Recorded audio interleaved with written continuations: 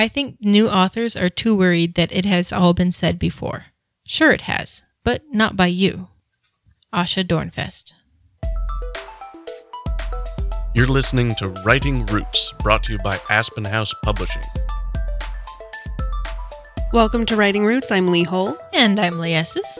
And our question of the day is it all in my head? Yes. It sure is. That's where stories come from. So part of this question is trying to figure out what you're writing, how you're writing it, your process, and if it's okay to write cliches, or if you should avoid them. So how do I avoid being cliche in my writing? Don't worry about it.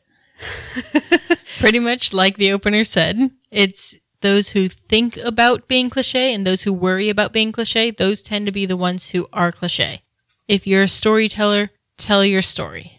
We've said this before. There are only so many plot lines out there in the world, but how you tell it is different from how your favorite author tells it, which is different from how their favorite author tells it, which is different from the way Homer told it. And it's the same idea of the hero's journey or whatever it is, but it's a new story every time. And nobody can write it like you can. If you're comparing yourself to everybody else, then you're wondering if you're writing it like somebody else, and then all of those questions go, and you end up stopping yourself from writing. If you are just writing to entertain yourself, writing selfishly, then nobody else can write it like you can. Like the opener said, it has all been said before, but not by you. Nobody can tell it like you can. We talked before in an earlier episode talking about secondary and tertiary characters, where cliches are actually a very good thing. Tropes are a good thing because they're guideposts for your reader to kind of know what's coming. Readers love to be able to think about what's coming before it actually happens. Yes, you want surprises. Yes, you want twists. But it makes it easier to process when things fall in with what the reader's expecting. And it's really useful to make sure the readers are focusing on what you want them to be focusing on. The cliche is something that's out of focus. It's not the important part. We're going to be talking a little bit more about tropes a little bit later. So if you have more questions about tropes, what is a Mary Sue, then that will be our first episode in the trope series, which will be in a couple of months. But just remember, don't avoid being cliche. Embrace it and know that your story is going to be unique because it's your story. Another question that we run into a lot is people worrying a little bit too much about writing in a popular genre. What books are popular right now? Should I be writing in that? And in the same vein, people are asking what's going to be popular next. What should I be writing now so that I can catch that wave of popularity? There are two answers to that. And of course, writing selfishly is the most important part. But what books are popular right now? And what books are popular soon? It can be predicted to some extent. We'll talk about the genre cycle in a second. But it's always also a surprise. It's a gamble. Nobody realized how big pirates would be until Pirates of the Caribbean came out. And then there were like 3,000 other smaller movies and TV shows that mimicked pirates. It rode that wave. Same thing with fantasy and Lord of the Rings. And it kind of pains me to say this, but the genre of vampires has also gone through a similar thing. You had Anne Rice's book get made into a movie in the early 90s.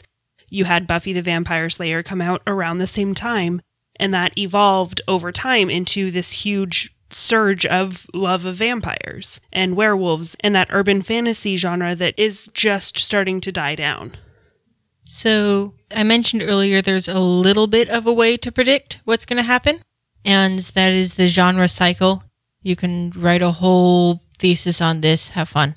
But there are four main steps in the genre cycle. The first one is the primitive.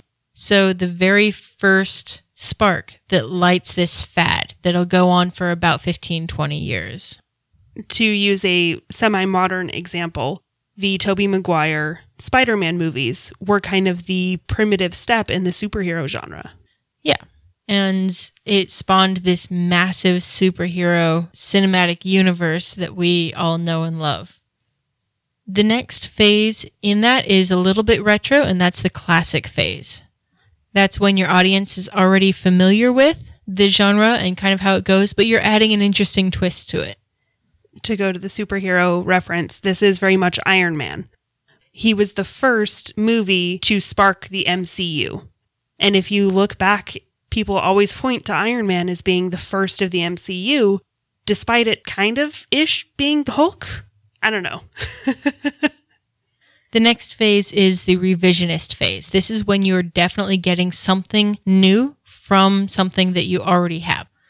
So in our example, we have the Avengers, where you're bringing in people from different movies that they've created and mashing them all into one to do something amazing and great with it.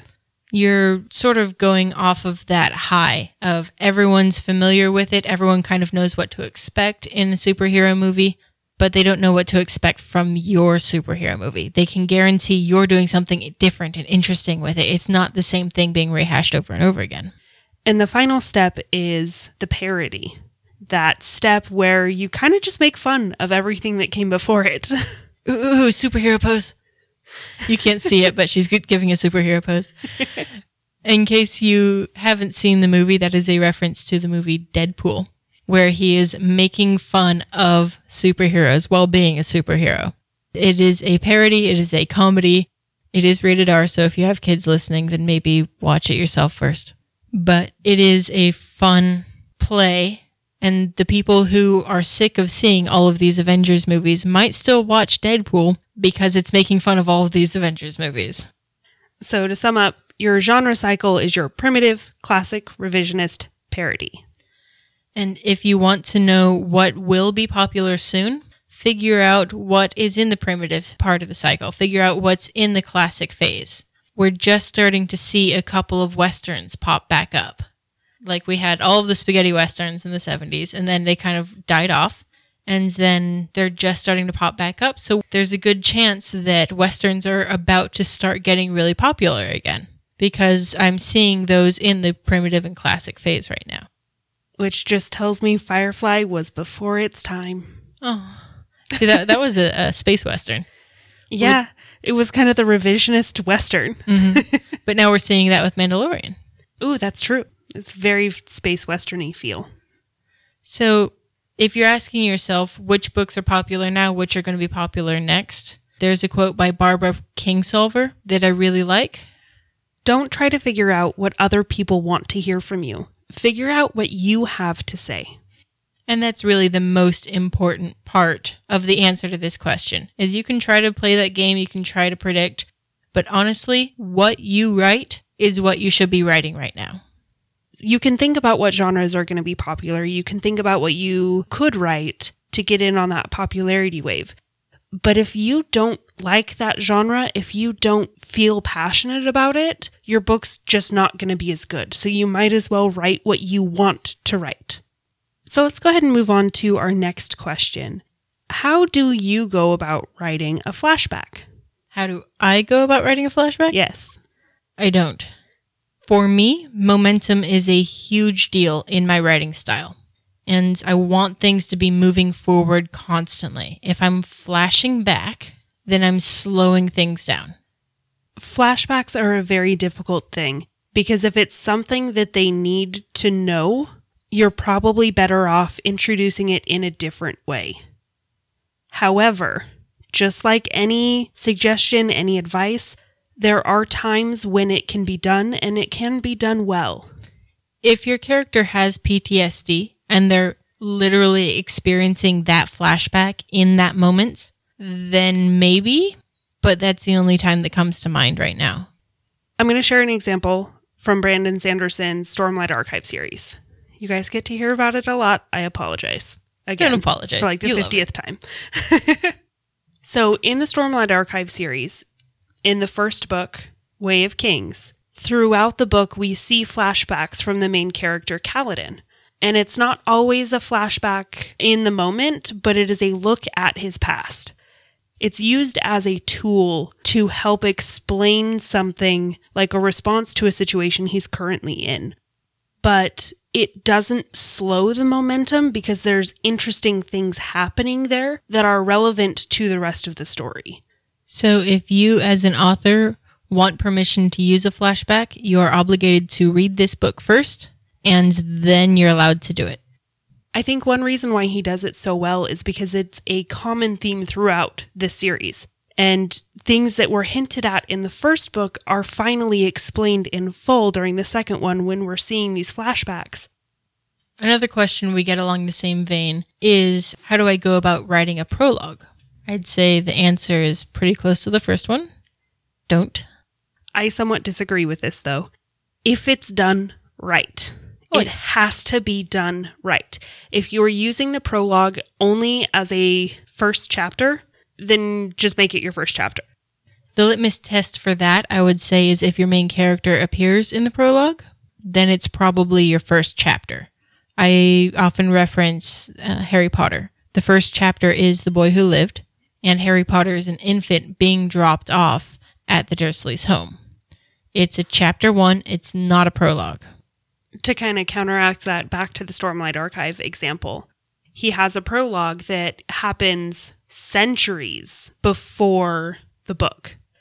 And in that book, it's never fully explained what the prologue meant, but it does provide context for a major part of the story. So if you want to write flashbacks, if you want to write a prologue, really consider why. Because 90% of the time, it's not actually going to be needed. Yeah, definitely proceed with caution. As with any of these topics, you have to ask yourself, does this move the story forward? And of course, when you're asking yourself these questions, it's during your self-editing process, not during the writing phase. So it's kind of a sum up. Is it all in your head? Yes, but that's where it matters. That's where your story is. Just write what you want to write. Do what you want to do. This is your hobby. This is what you like to do. So just do it. Yeah, don't worry about the rest of the world and their opinions about it when you're writing. Don't worry if it's cliche. Don't worry about if you're writing in the wrong genre because this might sell better. Really? Just write selfishly. If you have a question or comment for our hosts or a topic you'd like us to cover, send us an email at writingroots@aspenhousepublishing.com or find us on Facebook by searching for Aspen House Publishing.